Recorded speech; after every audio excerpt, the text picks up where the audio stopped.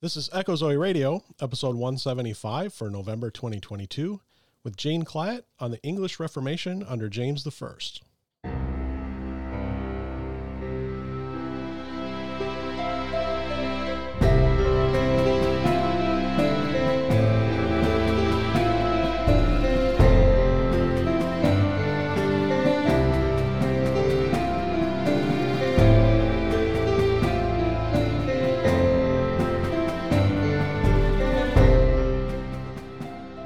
Welcome to Echo Zoe Radio, the podcast outreach of Echo Zoe Ministries, where you'll hear about important topics affecting the church today. Our primary goal is to explore a variety of issues while remaining faithful to God and His Word. Stay with us for the next hour as your host, Andy Olson, shares his conversation with this month's guest. Here's your host, Andy Olson. I'm Andy Olson. Thanks for listening to Echo Zoe Radio. This is episode 175 for November 2022. Gene Clatt returns for a third installment of English Reformation history. Gene was first on with me in August of last year, where he talked about the early days of the English Reformation under Henry VIII and Bishop Thomas Cranmer. In the May episode this year, Gene returned to talk about England under Queen Elizabeth I. Both of these episodes were pretty interesting, so if you didn't hear them, now would be a great time to pause and go back and listen to them. You can find the first one at echozoe.com/160 and the second at echozoe.com/169. For this episode, we recap a little bit of the previous two and get into King James VI of Scotland, who became King James I of England.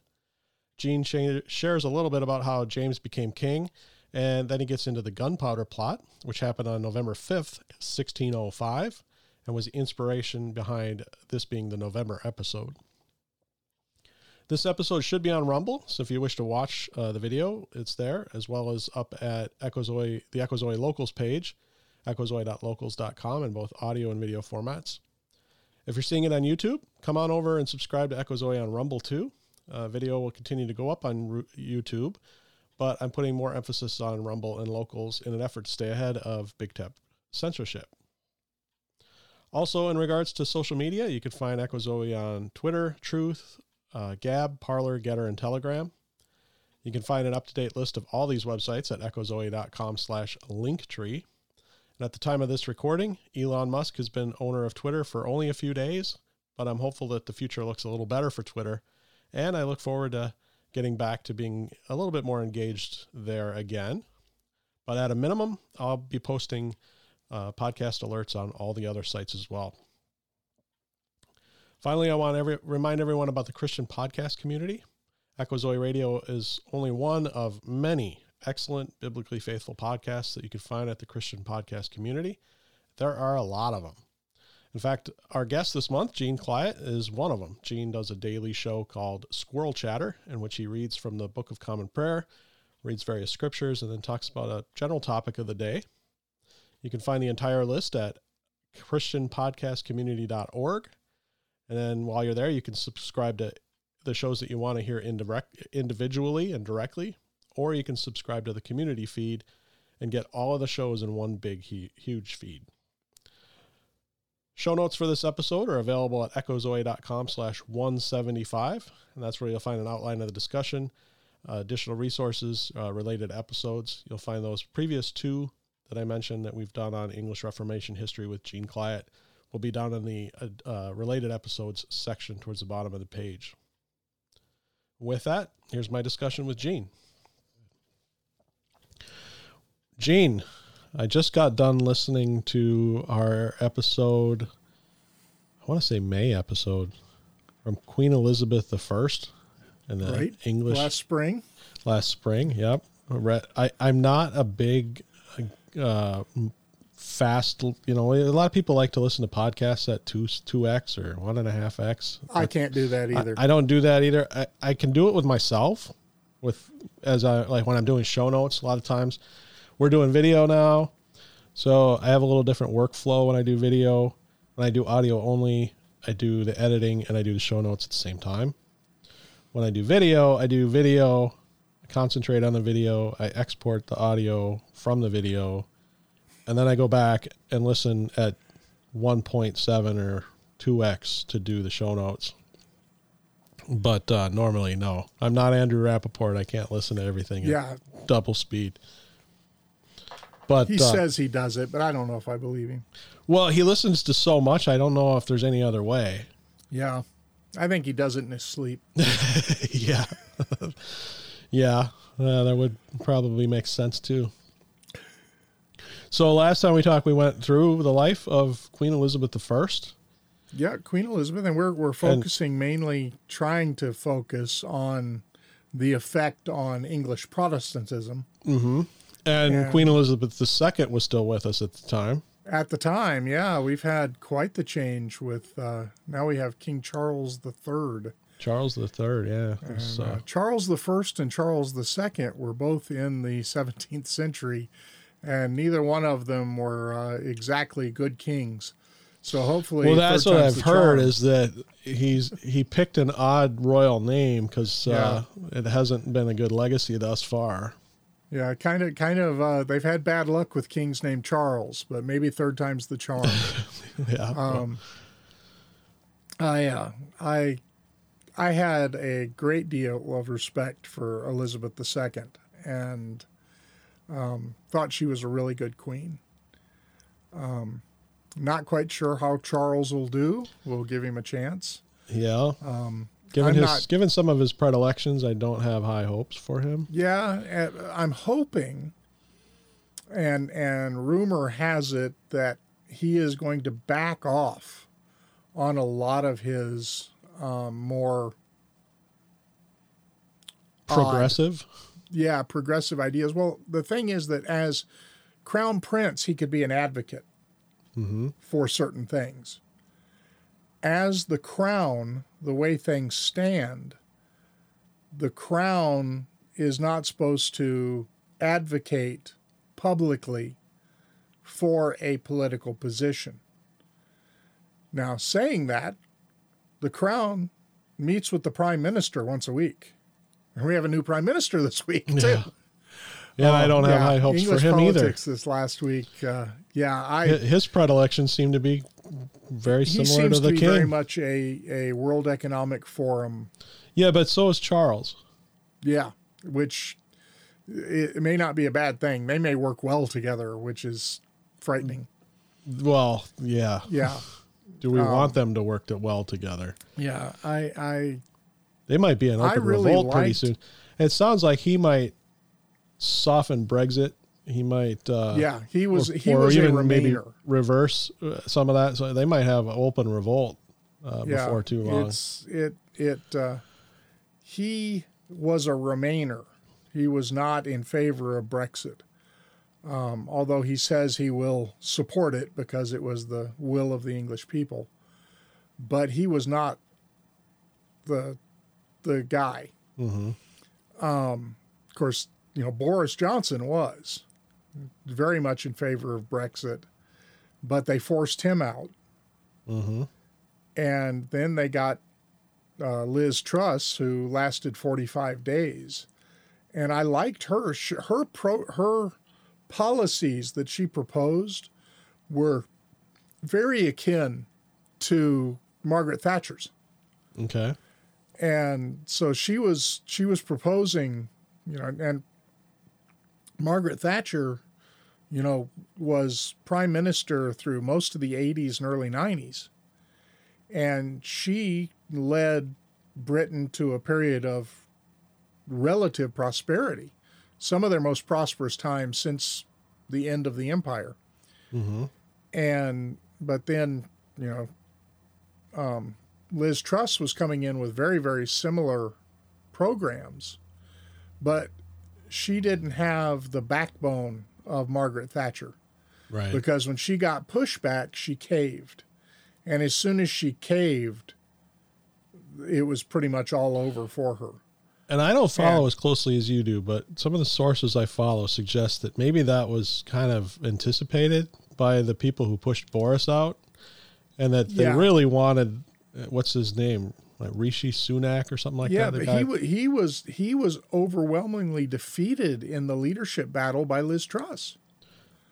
But I mean, this was the Parliament. I think Parliament the parliamentarians in the Conservative Party wanted Sunak. the new guy. Yeah. But Liz Truss was popular with the party at large because the leadership battle went to a general vote of Conservative Party members, not just members of Parliament, but the rank and file.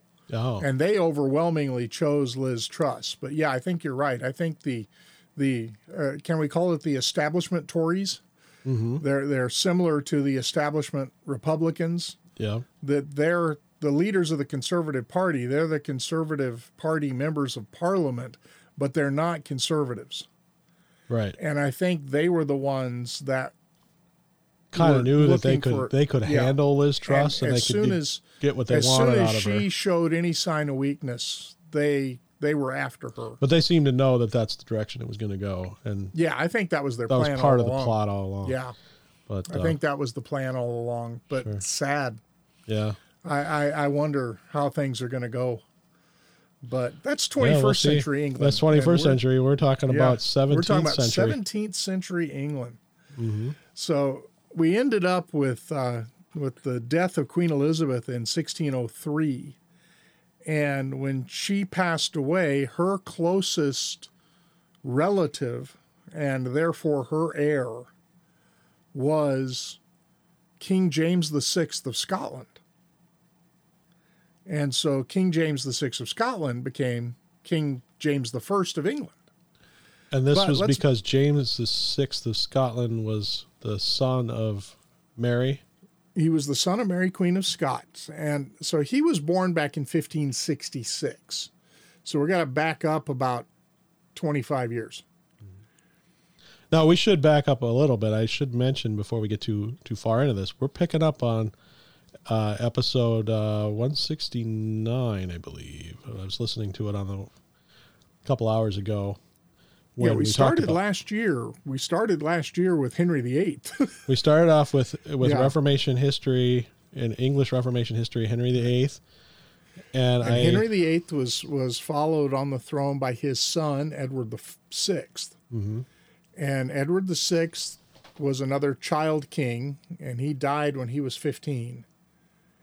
And when he died, Elizabeth had broken with, or not Elizabeth, Henry had broken with Roman Catholicism, broken with the Pope, and started the Church of England. Edward VI was actually very strongly Protestant. And so during his short reign, the Protestant leaders of the Church of England really moved to make the Church of England a Protestant church. But he died very young. And that led to the ascension of Mary Tudor, who was Henry VIII's eldest daughter. And she was the Roman Catholic daughter of Catherine, who was his first queen. And so she became queen, and she tried very, very hard to move England back into the Catholic camp.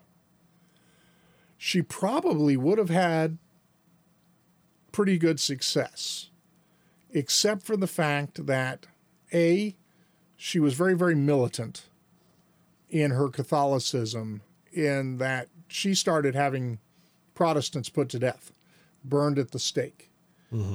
Some 300 people were burned at the stake publicly for the crime of being Protestant. And so she had no reconciliation in her plan at all. The other thing was she was already in her 40s. She was unable to have any children. Then she married a prince of Spain. So there was, a doubly Catholic monarchy. And that was not a popular move because the English didn't like the Spanish. And that, of course, led to quite a bit of war between England and Spain under Mary's sister Elizabeth.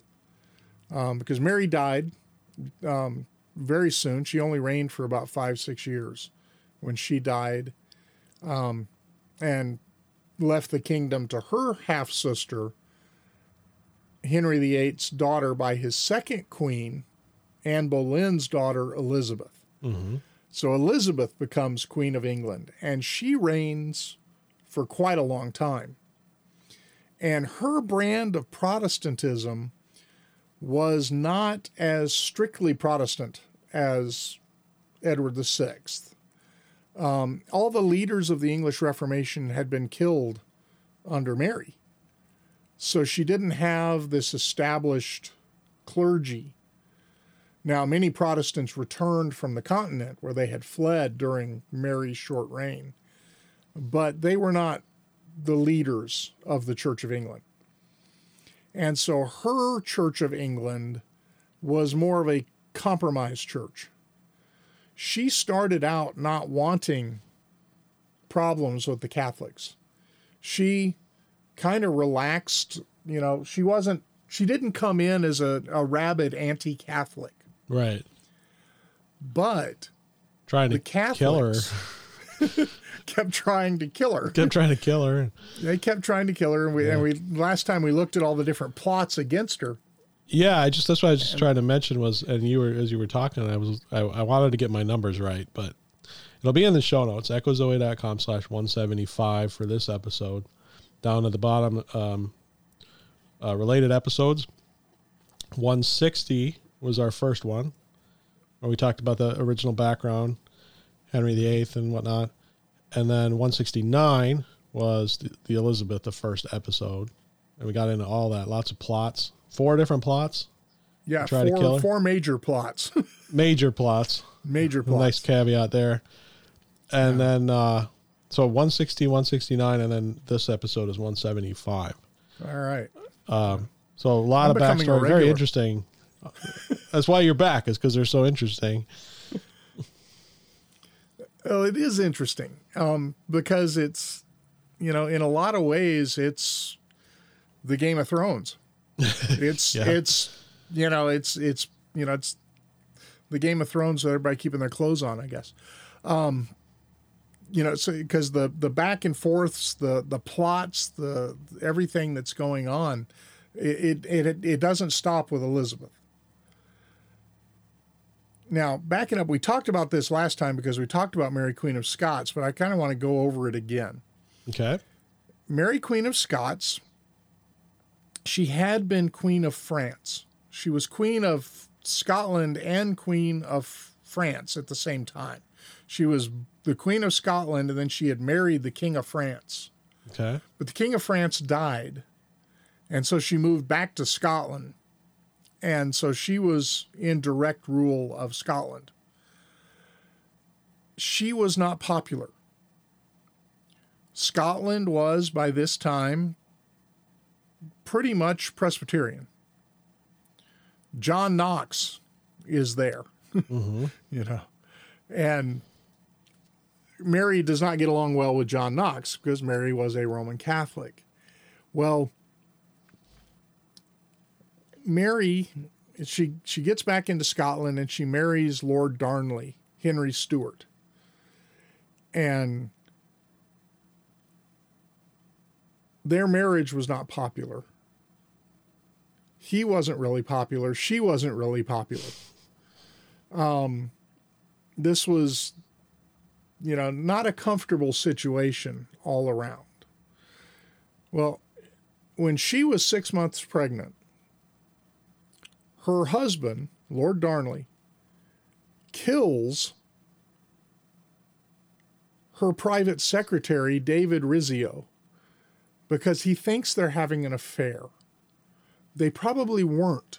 She was having an affair, people believe, but it wasn't with him. Okay. But he kills her private secretary, stabs him to death right in front of her while she's 6 months pregnant with James. Mm-hmm. Well, the next year, that's in 1566. That's the year James is born. He's born in June, and he's the only child of Mary and Lord Darnley. And both Mary and her husband, Henry, Lord Darnley, were great-grandchildren of Henry VIII, or Henry VII, Henry VIII's dad, by Henry VIII's older sister, Margaret. So they had those lines had descended from Margaret, and then they had joined back together. So they were cousins when they got married. And so this is James's parents. Now, like I said, he had killed her private secretary right in front of her. Well, the next year, Mary has him murdered in February. So, you know, in March, he kills her private secretary. The following February, she has him killed. And then she marries the Earl of Bothwell, who was the prime suspect in Darnley's murder. Okay. Earl of Bothwell is also who she was probably having an affair with. And when you think about all of that, you know, James's parentage is kind of suspect. Mm-hmm. Because if Mary was having an affair, who's to say Lord Darnley is actually his father? So, you know, we don't have genetic testing. We can't go back and look, you know. The birth certificate says Darnley's his dad, so Darnley's his dad. Laughing about a birth certificate. Well, you know, I was just thinking about it. Like, given that interview I did with Nathaniel Jeanson at Answers in Genesis, you could look up through the descendants, at least look at the Y chromosome, and does it match up to?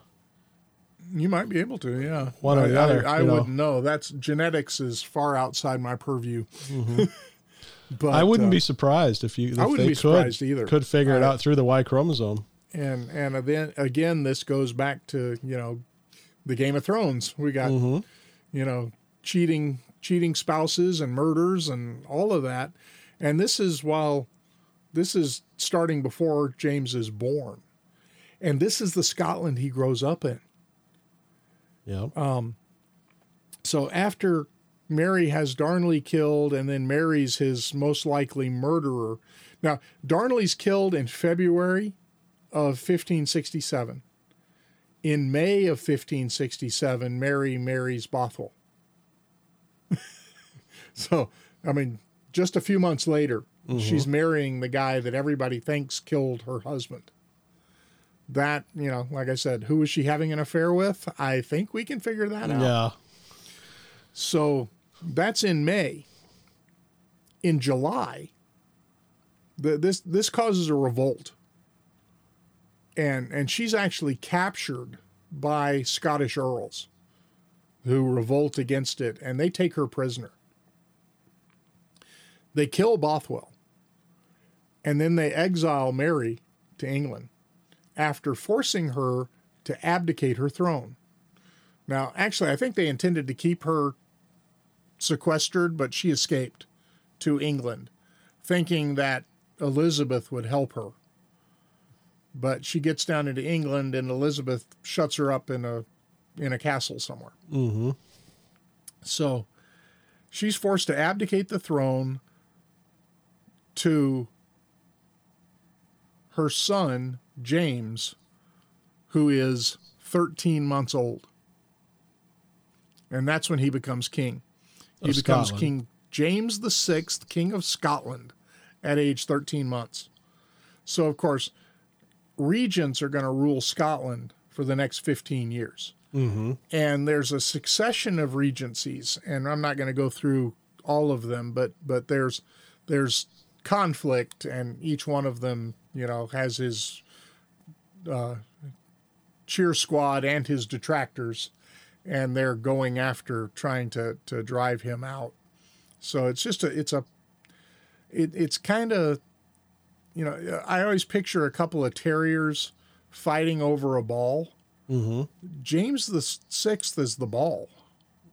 Yeah. Because whoever controls James controls Scotland.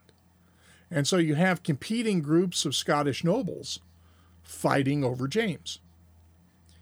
Meanwhile, James himself is kind of shut up and he's a student. You know, I'm just curious then, who would be the heir if something happened to James? At that point, at that age? Who's the? Yeah, I'm not sure. I haven't. I'd have to look at the. Because you almost got to the expect that genealogies. there's going to be plots. Yeah. Now You he know. had uncles, that probably would have seized the throne. But while he was a kid, it was easier to rule through him. Yeah. Have him as the titular head while the regent actually runs the country. Sure. And sometimes it was a regent, sometimes it was a regency council. It depended on how strong the person in charge at that time was. So it went back and forth between, I think there were about 3 or 4 major regencies Sure. during his minority when he was a child. Now, he was a sickly child. He was never physically robust. He had to be tied to the saddle to learn to ride the horse. He loved riding horses because he physically wasn't able to run and jump. But once he learned to ride horses, he loved that because he could get out. Sure. And he could run and jump on a horse. Yep. But even then, he wasn't all that athletic because, he had to be very careful to stay in the saddle. And like I said, as a child, he was tied to the saddle. Even as an adult, he usually leaned on a companion while walking. So whenever he was walking around in the palace in Scotland or later in his palace in London, he would be leaning on someone. But he was a student. He was very intelligent, very studious. And I think the fact that he was physically weak lent itself to intellectual pursuits because he couldn't be a physical. Yeah. Yep. So he was a bookish child, to use that phrase. Now, he was raised and trained by Scottish Presbyterian tutors, many of them clergymen. Right? And he was raised to be a staunch Protestant. He wasn't really. Okay. And generally, from the thing, and I'm not sure where he got this. It was the common view that was rising among the crowned heads of Europe at the time. But it's this whole idea, and it goes back, a century or more, but it was gaining in popularity and it was gaining in prominence. And that's this whole idea of the divine right of kings. Yeah, you brought that up a little bit in the last episode. And James was very much a divine right of kings guy. In fact, he said that kings were gods because, like God, they had the power of life and death over their subjects. Mm-hmm. And so he wasn't really a Protestant. I don't even think he was really a Christian. Sure. But he was brought up and trained in Protestant theology. But he never really glonned onto it. He certainly wasn't a Presbyterian. In fact, he didn't like the Presbyterian Church because the Presbyterian Church held themselves aloof from the crown of Scotland. When he became King of England, he liked the Anglican Church much better because he was head of the Anglican Church. And so he could issue decrees to the Anglican Church that would be followed. Well, after he became an adult, regents would rule Scotland in his name until he turned 15 in 1579. But even then, in 1580 or in 1582, there was a revolt, and he was captured and held prisoner for 2 years, almost 2 years, by the Earl of Angus and the Earl of Gowrie, and they had imprisoned him in Ruthven Castle. They desired to control the Scottish government through him. Even though now he's no longer being governed by a regency because he's been declared an adult, but they want to control the government through him even though that time has passed. And there were a couple of things. One thing, James was already a spendthrift monarch. He very much spent money. And so there was some concern because of his spending habits. There were higher taxes to pay for them, and higher taxes were unpopular. Oh, I wonder why. I wonder why. So that was part of it. The other thing was that these Scottish earls were staunchly Protestant Presbyterians, and they feared a return of Mary Queen of Scots and Catholic rule. James had contact with France, and remember his mother had been Queen of France, and so he had uncles by marriage in France, and he was shopping for a wife, and he was considering several French princesses among the ladies that he was looking at. Well, the Presbyterian that probably wasn't too popular. Scots didn't want a Catholic queen. Right. They'd just gotten rid of one, So probably that didn't wasn't want. popular. I mean, even set aside the Catholic, they probably weren't Right. too thrilled about a French queen either. Yeah, so they had seized control of him. That lasted for about 2 years, but he was able to get free of that. But that was in 1582, 1583. In 1587, after plot after plot after plot against Elizabeth, Mary Queen of Scots is executed. In 1589, 2 years later, James is now 23. Okay. He marries 14-year-old Anne of Denmark, a Danish princess. Her father is a Protestant. She is believed to be Protestant. She would later formally convert to Roman Catholicism. We don't know really at what point she was enticed into Roman Catholicism. But he marries this Danish princess. And it's important in other aspects of our discussion tonight, so we'll come back to Anne of Denmark. Okay. But he marries Anne of Denmark. Then in 1601, Elizabeth is old now. She is sickly.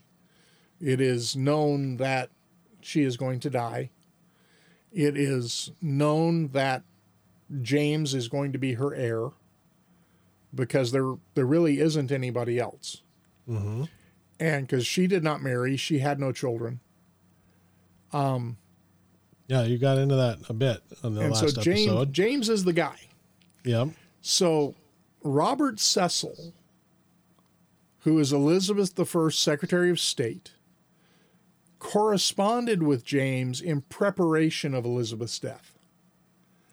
So beginning a couple of years before Elizabeth died, Elizabeth's Secretary of State is corresponding with the King of Scotland, who will be King of England upon Elizabeth's death. Mm-hmm. So all of this is being set up that when Elizabeth dies, it's going to be James, and that's the way it's going to be. Now, who is Robert Cecil? He's another guy that we'll talk about a little bit more tonight. You remember when we talked about the plots against Queen Elizabeth, we talked about her master, spy master? Yep. Francis Walsingham. Well, he died in 1590. Robert Cecil is the guy who took his place. Okay. So Robert Cecil is Elizabeth's spy master and Secretary of State, and he will become James's spy master. Okay. He will keep that position when James ascends to the throne. And as you see, he's starting in 1601, he's been establishing a relationship with James. Mm-hmm. And indeed, he becomes one of James's staunchest supporters. And we'll see that here in a little bit. So Elizabeth hadn't married. She hadn't had any children. James was her heir. And Cecil is working out what's going to happen. So on March 24th of 1603, Queen Elizabeth dies. Okay.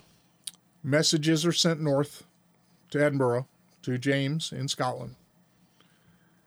And on April 5th, James departs from Edinburgh for London. He makes a slow journey south.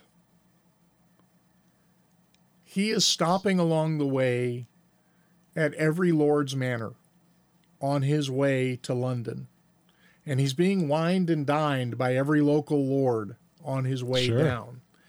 He leaves, it's April 5th. I imagine it's probably a little bit of not just them whining and dining, but him wanting to make sure he's got allies. He's a politician. He is a politician. He's a very good politician. So he's making his way slowly down south. And as he's moving along, he's, being entertained by these lords along the way as he passes through their lands. And he is amazed by England's wealth compared to Scotland. These guys live in a way that Scottish lords don't live. And he makes a comment that in becoming king of England, he was exchanging a stony couch for a feather bed. Okay. He's liking this. England looks rich compared to Scotland. And things are much different than what he's used to in Scotland. So he leaves Scotland on April 5th. He arrives in London on May 7th. He's taken his time getting there. Now granted, he's on horseback, but it's not that far. Yeah.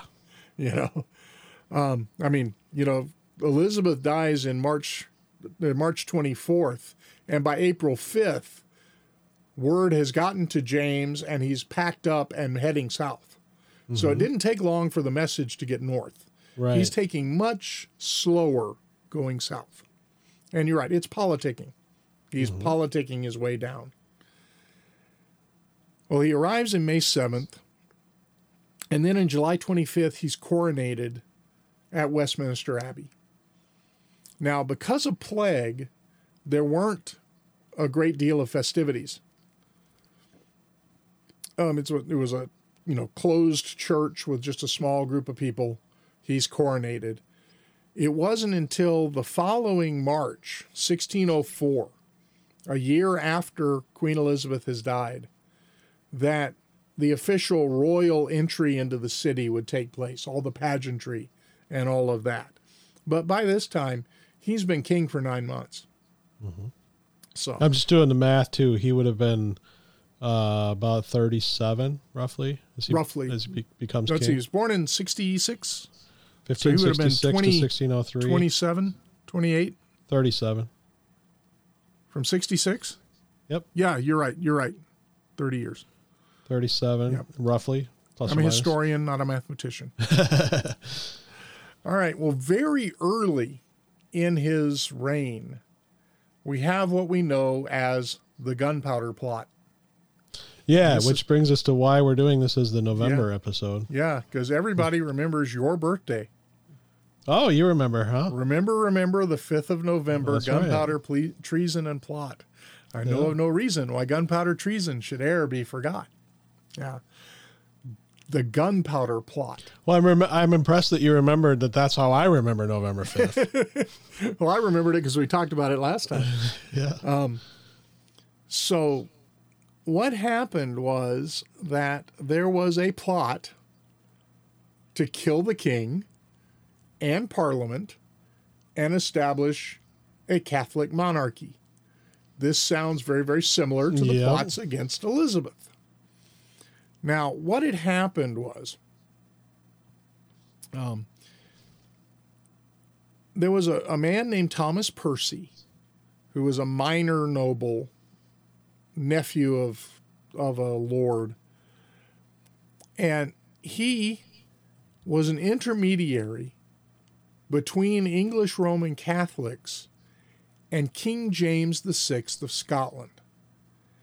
In the late 1590s, early 1600s, not only had Robert Cecil realized James is going to be the new king soon, so had the English Roman Catholics. And so they had sent to James emissaries, among them Thomas Percy. And Thomas Percy went up there and met with James, and they were hoping that James would ease up on Roman Catholics. Now remember that Elizabeth had started out fairly easy on Roman Catholics, but as the plots to kill her numerated, her attitude towards Roman Catholics had become harsher. Understandably. Yeah. Now, she had actually had more Roman Catholics killed than her elder sister had had Protestants killed. Like 3 times as many. Well, but difference being they were trying to kill her. Exactly. They were, everyone that she killed was actively plotting to overthrow her, or had actually taken up arms against her. So her Protestantism had nothing to do with it. Well, her Protestantism had to do with why they were attacking her, but it had nothing to do with why she was having her put to death. Right. Yeah. You try to take out the king or the queen, the old phrase is, you better not miss. Right. So what they had looked at, now, when the Pope excommunicated Elizabeth, he actually sent out a papal bull saying, you have no obligation, you Englishmen who are, now that she's been excommunicated, you have no obligation to obey her. Your obligation is to obey the Pope. And so among the Protestant rulers of England, Roman Catholics by this time are now viewed as foreign agents.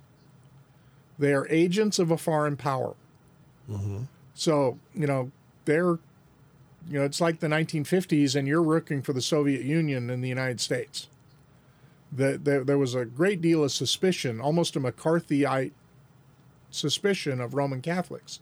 If you're a Roman Catholic, you have no allegiance to the crown. Your allegiance is to the Pope, and you're probably plotting to overthrow the crown because the Pope wants the crown gone.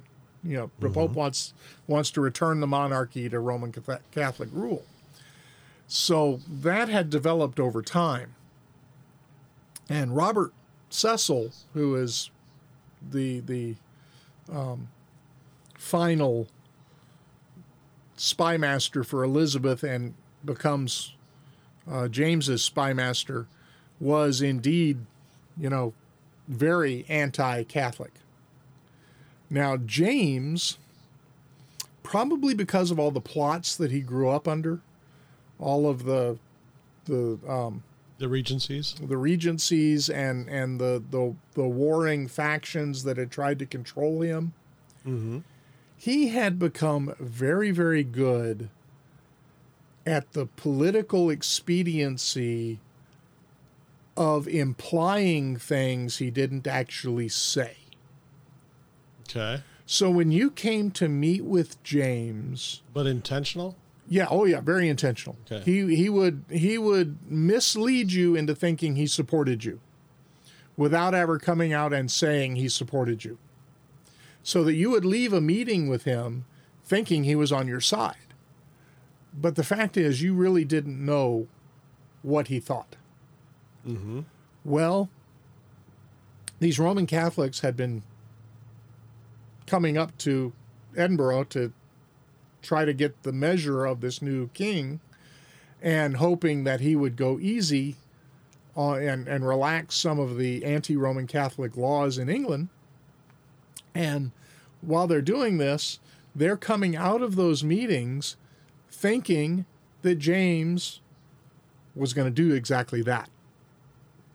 And in fact, when James gets to England, he does relax some of the anti-Catholic laws. But very quickly, 2 things materialize.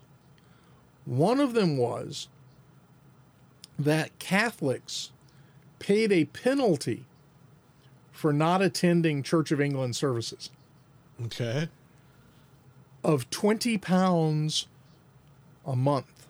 Wow. Which was a lot of money back then. That is a lot of money. That was an awful lot of money back then. And so he had relaxed that, but then, remember, he was a spendthrift king. He liked to spend money.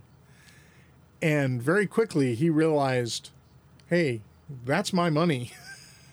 So he put those laws back into effect. There was also the fact that the Protestant rulers around him, the Protestant lords and ladies of England, were not happy when he relaxed these. And there was some protest. Sure. And by this time, England is pretty much Protestant. When you talk about Roman Catholics, you're talking about probably less than 10% of the population. So the Church of England leaders don't like him relaxing these rules. And so the rules get put back into place.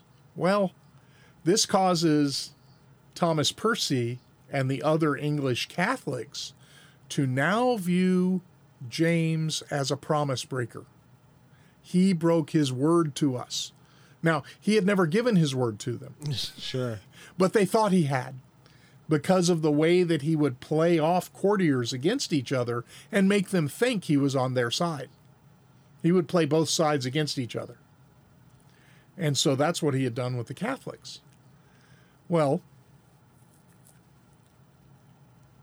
now they think, he didn't keep these promises. Now, some hotheads want to get rid of him. And they come up with this plan. There's a guy named Robert Catesby, and he's the ringleader behind all this thing. Okay. Tall, now, good-looking. we're still talking about the gunpowder We're plot, talking about right? the gunpowder plot. Yeah. Mm-hmm. Robert Catesby is the leader of the gunpowder plot. It's his idea. He comes up with this plan, and it's a convoluted plan. The idea is to blow up the king and parliament, blow up the House of Lords during the opening ceremonies of parliament. When the king is there, all of his ministers are there, both houses of parliament are there, they're all gathered in this great hall, and they're going to blow up the hall and kill all of them. But that's just the beginning. James had a 9-year-old daughter named Elizabeth, Okay. who was, for want of a better term, off at boarding school. Okay. She was being fostered by a family in the English countryside, away from the city. They were raising her. She was being educated there. So the plan was to blow up Parliament, kill the king, kill the Parliament, kill all the ministers, kill all the leaders of the Church of England, Okay. because the Archbishop of Canterbury, everybody's there, right? This is like the time when everybody's together in one spot that you can This would knock be them like- all off. This would be almost like dropping a bunker buster on Congress during the State of the Union. Exactly. Which actually was the plot of Without Honor, if you remember the Tom Clancy novel. Okay. It involved a war between the United States and Japan. It's an interesting thing taking place, a modern war against the United States and Japan that ends with the defeat of Japan, and the ringleader, because his son died, not the ringleader, but one of the characters, his son was killed in the fighting with the United States, and he's a Japanese airline pilot. He flies his airliner into the Capitol building during a joint thing at Congress. Was this written? This was written pre 9/11. This is one of those, pre 9/11 one of those stories that people Yeah. went back and wondered, was it inspired by one of these stories? Yeah, it was written years before. But that was the idea, that it killed everybody except for Jack Ryan, the main character of all those Clancy novels, and he ends up as president Okay. at the end of that book. And then Designated the next novel was survivor or Executive whatever? Orders. Is he like designated survivor? Is that what they call Yeah, that? no, person? he had just been nominated as vice president. Okay. The vice president was forced to resign. But And they he always was- have like during the State of the Union with Right. everybody convened There's there. They some always cabinet have member this. who's not there. There's somebody Yeah. who's a designated Yeah. survivor. So Yeah. But Congress had just voted to accept him as vice president because he was nominated by the president, appointed, which, you know, presidents do between, if a Right. vice president leaves office between elections, the president nominates and then Congress has to confirm a Right. new vice president. yep. And so that had just happened. And he was in the tunnel walking from the Congressional Office Building to the Capitol Building to make a speech when the plane attack hits. happened. Sure. And so he gets hustled out and saved and becomes the president. And then the next novel was Executive Orders, which was Okay. the Jack Ryan as president. I love Tom Clancy. Those were great novels. So yeah, that was the idea. Blow up Parliament, blow up the House of Lords during the State of the Union, but then kidnap this 9-year-old Princess Elizabeth, marry her to a Catholic lord, English Catholic lord, and rule England through her, which sounds remarkably like all the plots against Elizabeth, Yep. except instead of marrying Mary Queen of Scots off to some English nobleman who would then claim the crown, they were going to marry James the First's daughter off to some nobleman and take the thing. So this was the idea. This was the plot. It was this convoluted plot. Now, Catesby begins to recruit a few friends to his plot, but they need a gunpowder expert. And one of the conspirators that he's already talked to knows an Englishman who has been fighting as a soldier for Spanish Roman Catholic powers in the continent. As a soldier for the Spanish against Protestants Okay. on the continent. And this is a guy by the name of Guy Fawkes. Uh-huh. Okay. So they That's- recruit him. He is the explosives expert. He's the gunpowder expert. He also has the advantage of not being known in London, because all of the rest of these guys are known in London.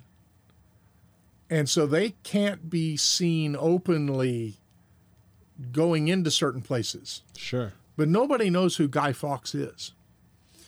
So Doesn't he walk around with a mask? Yeah. No. The mask is supposed to be a mask of him, not his mask. So Catesby, disillusioned by the first few months and by the fact that James hasn't relented on the anti-papist policies, hatched this idea to assassinate James, and he starts recruiting people. And on May 20th, they have their first meeting of the conspirators at a famous place called the Duck and Drake Inn. Okay. Sadly, it no Never longer heard of it. exists. Yeah, it no longer exists, but it's well known because of this plot. Mm-hmm. It was the headquarters of the plotters. This is where they had their meetings, and they had several of them. It was also a known Roman Catholic haunt. Okay. Now, because of this, there are several questions. 5 conspirators were at that first meeting.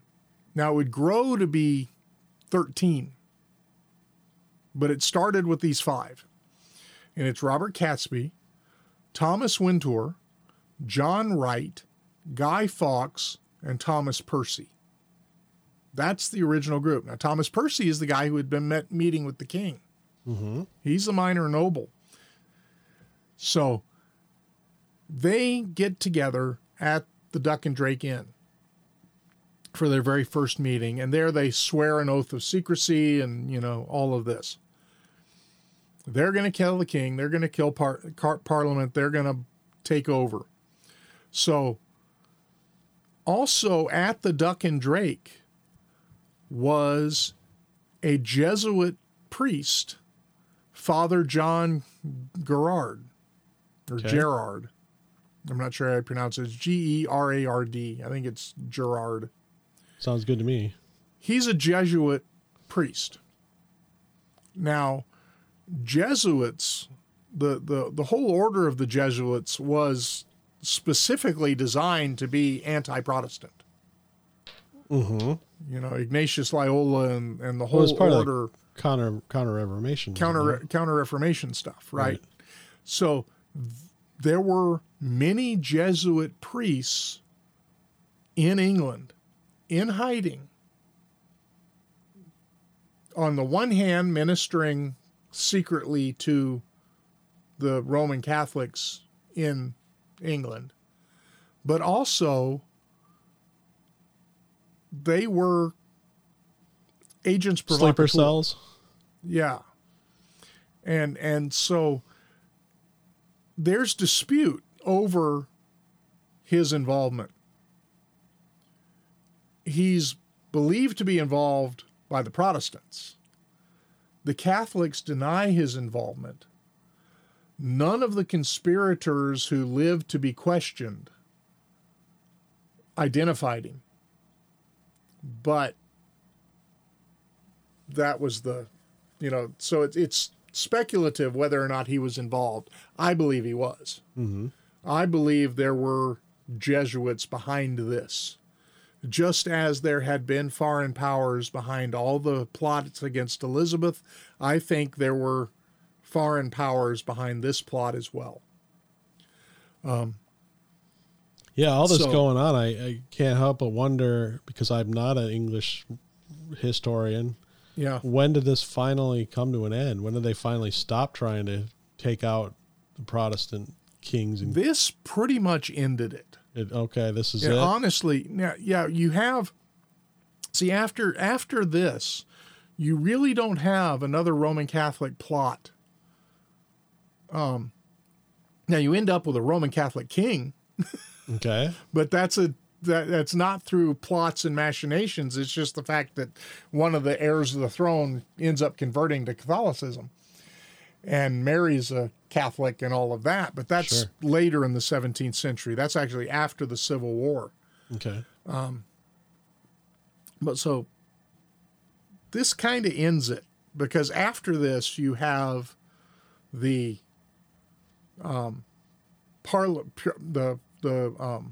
Puritan Parliament against the crown, and you have the English Civil War, and the restoration of the monarchy, and all. You know, it's a very, very busy century.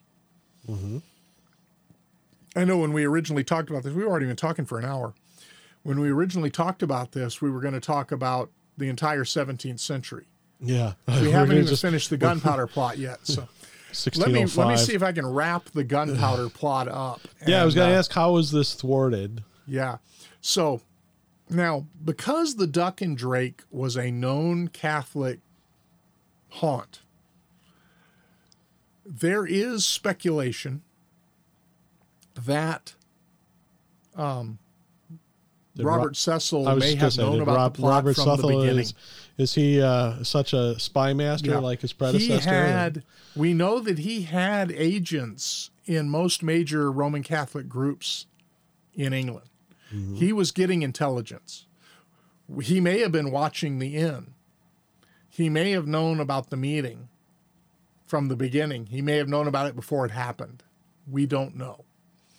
But what ended up happening is it grew and grew. They kept recruiting people because they needed stuff. You know, we need a place in the Midlands where we can take the princess after we kidnap her. So we'll bring that, bring in a lord from the Midlands who has a manor house we can use. So, and we needed, this or that. Well, what they ended up doing, just to make this a concise as possible, the cellars of the Palace of Winchester, what's known as the Undercroft, was available for rent. Okay. As storage units. Basically like, House of Lords mini storage. Okay. And so Lord Percy rents, Thomas Percy rents an undercroft that happens to be right under where the throne would be during this joint session of Parliament. And they pack, I think it's 36 barrels of gunpowder. Wow. Into this basement room. And the opening day of Parliament was going to be November 5th. And so they were going to blow up Parliament on the opening day. On November 3rd, a Catholic member of Parliament receives a letter, anonymous, warning him not to go to Parliament. Okay. Not to go to the opening sessions. So he takes it to Robert Cecil and says, this is suspicious. Now, this was probably not the first Robert Cecil had heard of the plot. Mm-hmm. But something about the way the letter was written indicated that this was going to be a mighty blow against the king and Parliament. Pun intended? Pun it probably intended. And so Robert Cecil kind of figures it out. But remember, Robert Cecil, he is, at this point, the king's only been king for 2 years. Mm-hmm. He's trying to still ingratiate himself to the king. So he takes the letter to the king. Remember now that this is a very bookish, very intelligent, well-read king. And he figures it out too. And according to the official records of the gunpowder plot, it is King James who first makes the connection between this phrase, a mighty blow, and gunpowder, and says, this has to involve gunpowder.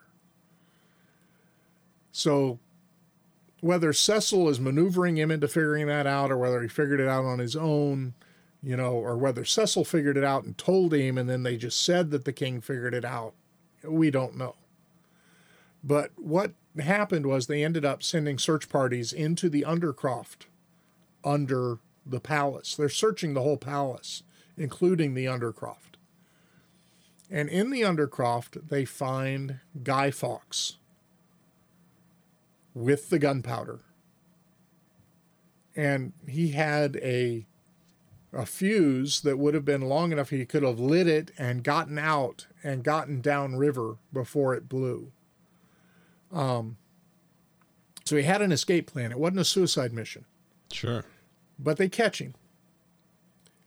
And he admits right out that this was a plan to kill the king and Parliament. Matter of fact, he's interrogated by King James.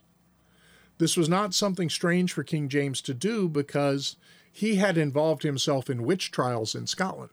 Okay. Where he had actually questioned witches.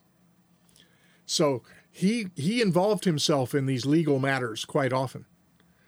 So he goes in and questions Guy Fawkes. Guy Fawkes admits to the plot, but will not give any names. But because he has admitted to the plot, this enabled him, you could not torture a confession out of someone, according to English law. Yeah. A tortured confession was deemed inadmissible. But once somebody's guilt had been proven, you could torture them for information. Okay. So he had admitted the plot. So his guilt was attested to. So they tortured him to get the names of the rest of the conspirators. And he finally caved, gave them the names of the rest of the conspirators. Robert Catesby and the rest of the group was out in the Midlands. They had been on their way to kidnap the princess when a rider overtook them and told them that Guy Fawkes had been captured. Well, they went ahead and started telling Roman Catholic families that the king was dead, trying to raise an army Okay. But this failed miserably. Most of the Roman Catholics thought they were nuts to try to overthrow the king. And they were all and then you saying, said earlier that they made up Yeah. like 10% of the population. 10% of the people, and they were like, so if they're 10%, then you get a lot of them Exactly. think you're crazy. You're I not think gonna, they were looking at, overwhelming forces that would be arrayed against them. Right. And their general reaction was, if you stir up the Protestants against us, they're going to wipe us out. Mm-hmm. You think things are bad now. Wait until after this comes down. And indeed, they were right. Once the news of the plot got out, the plight of the Roman Catholics in England was much worse than it had been. So, yeah, remember the 5th of November, gunpowder, treason, and plot. The Catesby and several of the other conspirators were killed instead of being captured. They had, well, for one thing, we still don't, nobody can figure this out. It was raining. I see The Darby, weather was by the way. bad. Huh? Sorry, I see Darby, by the way. Just Oh, is scurried she out by. running around? Just scurried Yeah. by. Yeah. So, it had been raining. They're riding through the countryside trying to stay ahead of the English forces. And they got to one of their safe houses, and they found that they were going to load up their muskets and go out in a blaze of glory, kind of do the Butch Cassidy and the Sundance Kid routine, just go out shooting and get gunned down, and that would be it. But their barrel of gunpowder had gotten wet. Oh. Somebody had the help. brilliant idea to lay it out on the hearth Oh. in front of the fire to dry it out. They had kind of a gunpowder reverse plot. Yeah, kind of. So there was an explosion, and several of them You were think? injured. None of them were killed. Several of them were injured. And it was one of those things, it's like, it's been speculated, were they trying to kill themselves? But it didn't work. And so some were injured, whatever. So when the time for this glorious last stand happened, Catesby and a couple of the guys ran out with swords and were shot down with muskets. They brought a knife to a gunfight kind of thing. So he was killed. I think of the 13 conspirators, 6 of them stood trial, and they were sentenced to what was at that time the standard death for a traitor. And that was to be hung, drawn, and quartered. Mm-hmm. So the idea was you would hang a person by the neck until they were almost dead. Then you would take them down, disembowel them, and draw out their intestines, then behead them, and then cut the body into quarters and send the quarters to the 4 corners of the kingdom as a warning to what happens to traitors. It's kind of, the ultimate death penalty as deterrent idea. Mm-hmm. You don't want to be tortured to death. So this was happened to all of them. Now, Guy Fawkes was very, very strongly injured by the torture that they had broken him on the rack, which pulls all your joints out of joint. Mm-hmm. And so he was having a hard time walking, etc. So they didn't tie his hands as they were leading him up to the gallows because he needed his hands to move safely, and he was holding on to his jailer and everything as they were taking him up to the gallows. So he had his hands and feet free. Well, when they tied the rope around his neck, before they could hang him, he jumped and broke his neck. Oh. So he was actually dead when they disemboweled and cut him up. So, and he did that intentionally. Yeah. But because he was so sorely wounded, they didn't think he would be able to do something like that. And yet he was able to engineer his own death before being tortured, but the rest of them were all tortured to death. But this ended the plot. Now, coming back to that Father Gerard, or John Jared, the Jesuit agent, Robert Cecil wanted him bad. He'd wanted him before. This guy was like his nemesis. And the fact that he was there at that first meeting, to think that he wasn't involved, I think is ludicrous. But so they're hunting for Cecil, and he's hiding. And they never find him. They actually search the house he's hiding in, but he's in one of these priest holes. Okay. A priest hole, the Catholic families would have a secret compartment, that usually a hole in the floor or a hole in the wall, that would have a cabinet or something in front of it so you couldn't see the hole, or have a table on top of a trapdoor in the floor sort of thing. Sure. And so he was hiding in this priest hole. And they searched the house and never found him. And they actually questioned the Catholic widow who owned the house and, threatened to kill her. Robert Cecil, she was a friend of Robert Cecil's. He knew her. And even though she was a Roman Catholic, but he actually threatened to kill her. And she said, basically, do what you have to do. And so he ended up letting her go. But they never found the priest.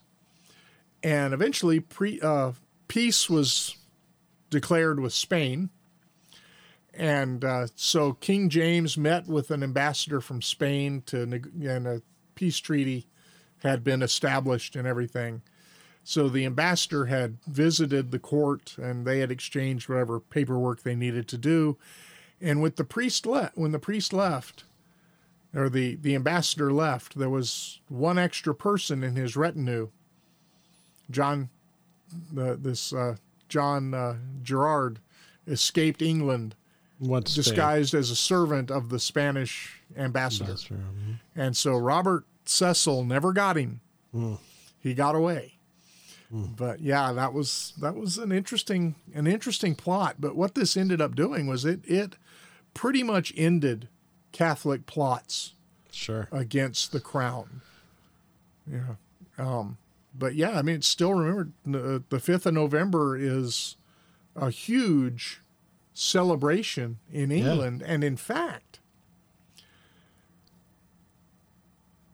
the 5th of November and the English celebration of the 5th of November came to the United States. And it ended up as trick or treat on Halloween. Oh, okay. Because, it's just 6 days difference or 5 days difference. And so it got conflated with All Hallows Eve. Interesting. And the thing was, you go around, children go around with an effigy of Guy Fawkes. And they ask people to give them a penny for the guy. So they're collecting money. The Guy Fawkes effigy is burnt on a bonfire at night. But the kids who made it go around and collect money with him all day. Give me a penny for the guy.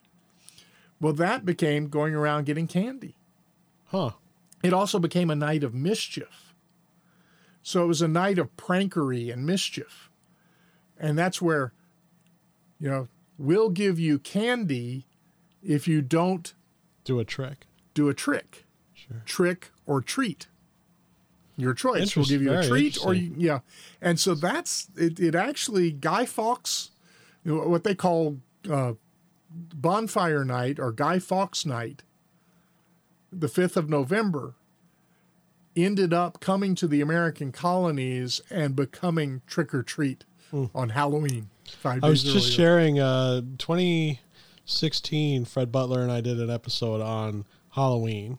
I remember that one. And we talked about should Christians celebrate and stuff. And So now with that, I'm going to have to put that episode as a related episode. In the show notes so people can listen to it. It'll have to be a related episode because we didn't, I never knew that. That's interesting. Yeah.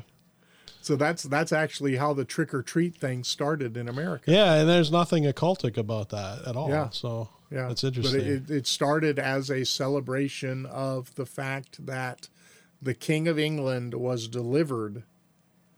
And of course, see, the Protestants looked at this as divine affirmation of James's kingship. Mm-hmm. And the fact that the gunpowder plot was discovered and thwarted was used to solidify James's divine right as king.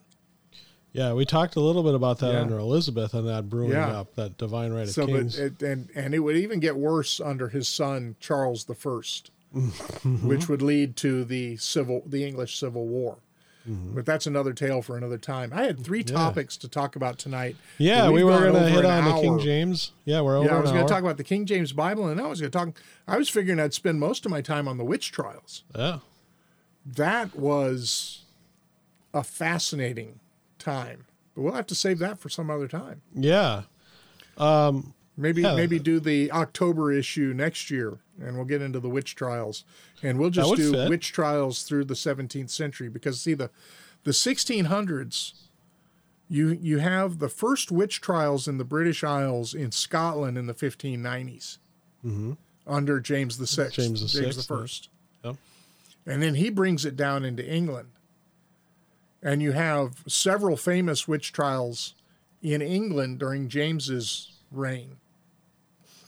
Then you have Matthew Hopkins, the Witchfinder General, who spearheads several major witch trials during the English Civil War. Okay. And then the 17th century ends with the Salem witch trials in New England. Massachusetts, yeah. In 1693. So we can do a century of witch trials. That would be interesting.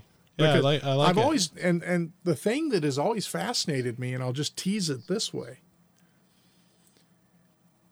The Puritans had pretty solid biblical doctrine. I mean, I have quite a few Puritans in my library, and it's good stuff. Mm-hmm. But how did the Puritans, with their good theology, and by and large, I'm not saying there weren't theological errors in Puritanism, there certainly were. Yep. But how did the Puritans get caught up in these witch trial superstitions? And the answer is King James. Oh. And so it's an interesting story. I actually have his book. He wrote this while he was King of Scotland. Demonology. It's a witch trial manual. Okay. The King of Scotland wrote a book on finding and trying witches. So, yeah, that's what I thought we'd spend most of our time, but we didn't even get there.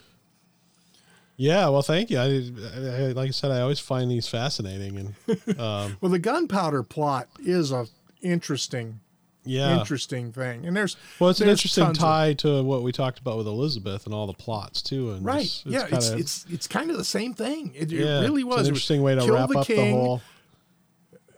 And marry the princess and rule the country through her and return it to Catholicism. Mm-hmm. And one of the things is, when you look at the fact that England was by this point fairly confirmed in its Protestantism, even had they blown up Parliament and killed the king, I think the plot would have ultimately failed. Yeah. I think there would have been such a huge backlash. Instead of witch trials, you would have had Catholic. It would have been hunting Catholics. I watched a documentary that was done by a BBC, I think, documentary where they worked with the British military, and they went to explosives range in England built a full-size House of Lords Okay.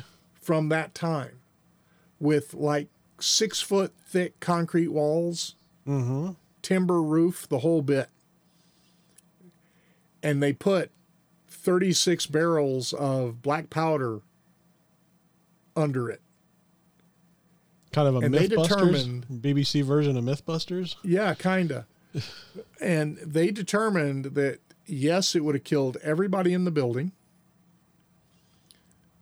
King James, the Archbishop of Canterbury, who ended up heading up the King James Bible translation. Okay. It would have changed a lot of things. Yeah. But they also said that it would have killed people, not just in the room. It would have killed people on the street outside the palace. Wow. This would have been a 9/11 moment Wow. where the people of England would have gotten up in arms. It would have created a great deal of animosity against the Roman Catholics, and probably would have led to wholesale slaughter of Catholics in the streets. There would have been no tolerance. They would have hunted down and killed the Catholics. So I don't think that would have succeeded in establishing a Catholic monarchy. In fact, it probably would have pushed England even further into Protestantism. Yeah, makes sense. But by God's providence, they were caught. Yep. Yeah. But it was a terrorist plot extraordinaire. But just think that you could rent the basement under Parliament. That's weird. Now, of course, it happened to be because they had a minor noble who was able to do it. Sure. Joe Schmo off the street couldn't have done it. But yeah, you could rent an undercroft at the House of Lords, and that's what they did. Yeah. But yeah, it never blew up. They never were able to set it off. Cool. But they had the explosives in place. That's the thing. They had the explosives in place. Yeah. And I was looking, I remember reading about this a while back, and I can't remember the name of the guy who actually caught the guy who, I don't know if he's the guy that caught Guy Fawkes or the guy who discovered the gunpowder there. There was the guy who got the letter, and No, I never got. Like I told you, my notes are in a great disarray for tonight. I have all these different notes all over the place, and I wasn't able to bring them all together tonight into a concise note. So most of what I've done tonight has been out of memory. So, and my memory is horrible for names. Yeah, well, you did great, and yeah, I'm just skimming really quick. I'm on a Britannica article here. Yeah. It was like Mosby or something. Was the guy that got the doesn't letter? ring a bell. I'm thinking of the guy who. It might have been the same guy. Either discovered the gunpowder itself or caught Guy Fawkes. Like I said, it could be. Well, that happened at the same time. Guy Fawkes was with the gunpowder. The same. Okay. He was hiding in the cellar Who because was the next guy morning was when Parliament was supposed to meet. And it was like 10, 11 o'clock at night that they discovered him in the cellar with the gunpowder. And actually, it was on the second search. They had actually found him down there the first time, and he just said, "I'm a servant of Thomas Percy," and gave a false name, and they let him go. And then when they found him still down there a couple hours later on their second search. Here it is. Yeah. Thomas Knivet. Was the person who was searching the cellars? It was ordered a further search should be made by Thomas Knivet, a Westminster magistrate. Knivet, accompanied by his men on the night of November 4th and 5th, discovered the gunpowder and arrested Fawkes on the threshold. Yep. Fawkes, under torture, revealed the names of the Confederates and the extent of their participation in the plot on November 9th. Yep. Yeah, No, he had. that's Darby's the running name on I her was wheel. looking for. I see Darby running on her wheel. Yeah. I can hear her too. I don't think the mic's picking it up, but I can hear her. I don't hear. Yeah. But yeah. I don't have the Darby. greatest. I got these little ear monitors so that when I'm doing these video episodes, I can hear without having those big cans on my head. Yeah, I'm just using earbuds. But, yeah. But thanks so much, Gene. And I'm enjoying the whole series and look forward to the next so one. far, every time I've had more to talk about than we've had time. Yep, exactly. Yep. It's So we'll pick up fascinating. next time. We can finish King James then, the Bible and the witch trials. The King James Bible, there's really not that much to say. It's kind of an interesting story, but it's not a huge deal. Okay. He didn't translate it. Well, obviously, and in fact, it wasn't his idea. It Oh. was the Puritans who wanted a new translation, and they had demanded that he do away with the hierarchy of the Church of England, get rid of the bishops and everything, which he Okay. was not willing to do because he liked that because the church was ultimately under his control. But he did one of the things that they had asked for was a new Bible because there were problems with the current translations. They were primarily using the Geneva Bible that before Primarily using the Geneva Bible, and the Geneva Bible was actually why James went along with the New Bible translation, because there were two notes. The Geneva Bible was a study Bible. It had study notes, and two of the notes, it applauded the midwives for disobeying Pharaoh that. Okay. by not killing the Israelite children. Sure. And it applauded, it castigated Herod? one of the kings for not, this is all Old Testament stuff. It Okay. castigated one of the kings for not killing his idolatrous mother. Okay. And And they were like, no, we don't kill royalty. That's wrong. That James does not like this, Mm-hmm. and we don't disobey royalty and we don't kill royalty. And when Elizabeth I, when Mary Queen of Scots was executed, it made her kind of queasy. She had kept Mary alive so long because she didn't want to establish the precedent of killing a monarch, even one who had been disposed. To kill one of royal blood would have been Would be, with a lot of the intrigue that's going on now, you'd wish that some of our own politicians would have the same kind of, scruples, such things such as raiding a former president's residence and whatnot. No kidding. No kidding. Do you want to set precedents? Yeah. But all of that kind of palace intrigue is kind of as old as the hills. It is. It is. Like really- I say, we see all this stuff in the royal house of England, and go back and read the Old Testament, and look at some of the stuff that was going on in the royal house of Israel, Yeah. or the royal house of Judah. Yeah. I've just gotten up to. I've been reading through the Bible on Squirrel Chatter, and just got up to the Babylonian captivity and the plots and the assassinations and everything that was going on, especially in the northern kingdom of Israel. Yep.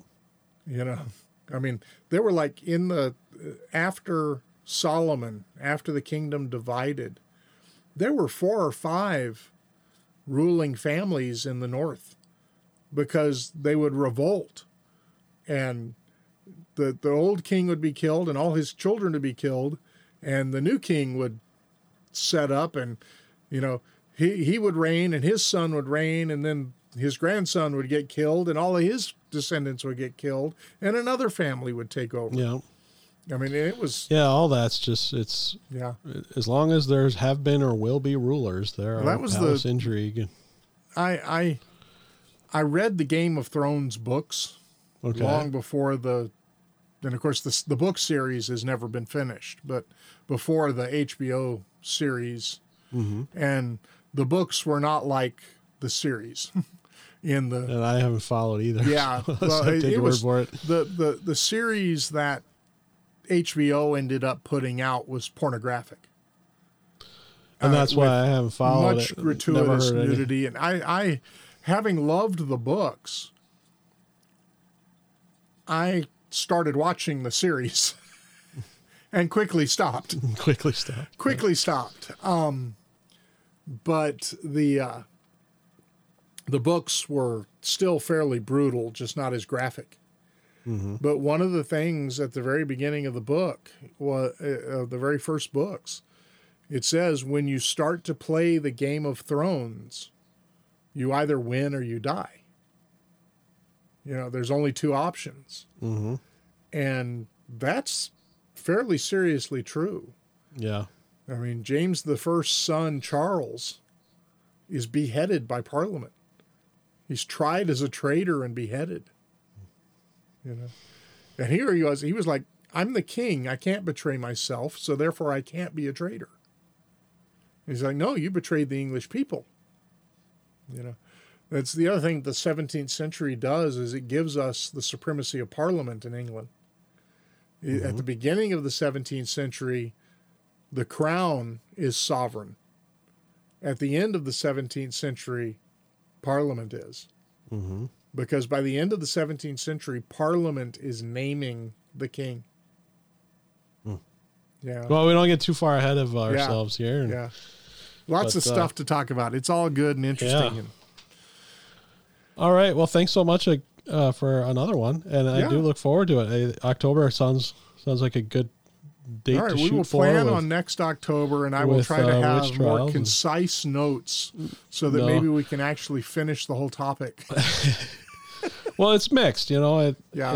I do enjoy it, you know. We might talk about it more than we expected, but it's still enjoyable. So yeah, thanks so much. Yeah, good stuff. Yeah, I had planned 15 minutes on the gunpowder plot, and then like 40 minutes on witch trials, and we didn't even get out of the gunpowder plot. So, well, maybe we'll just expect to do the whole thing on witch trials. Yeah, that would be good.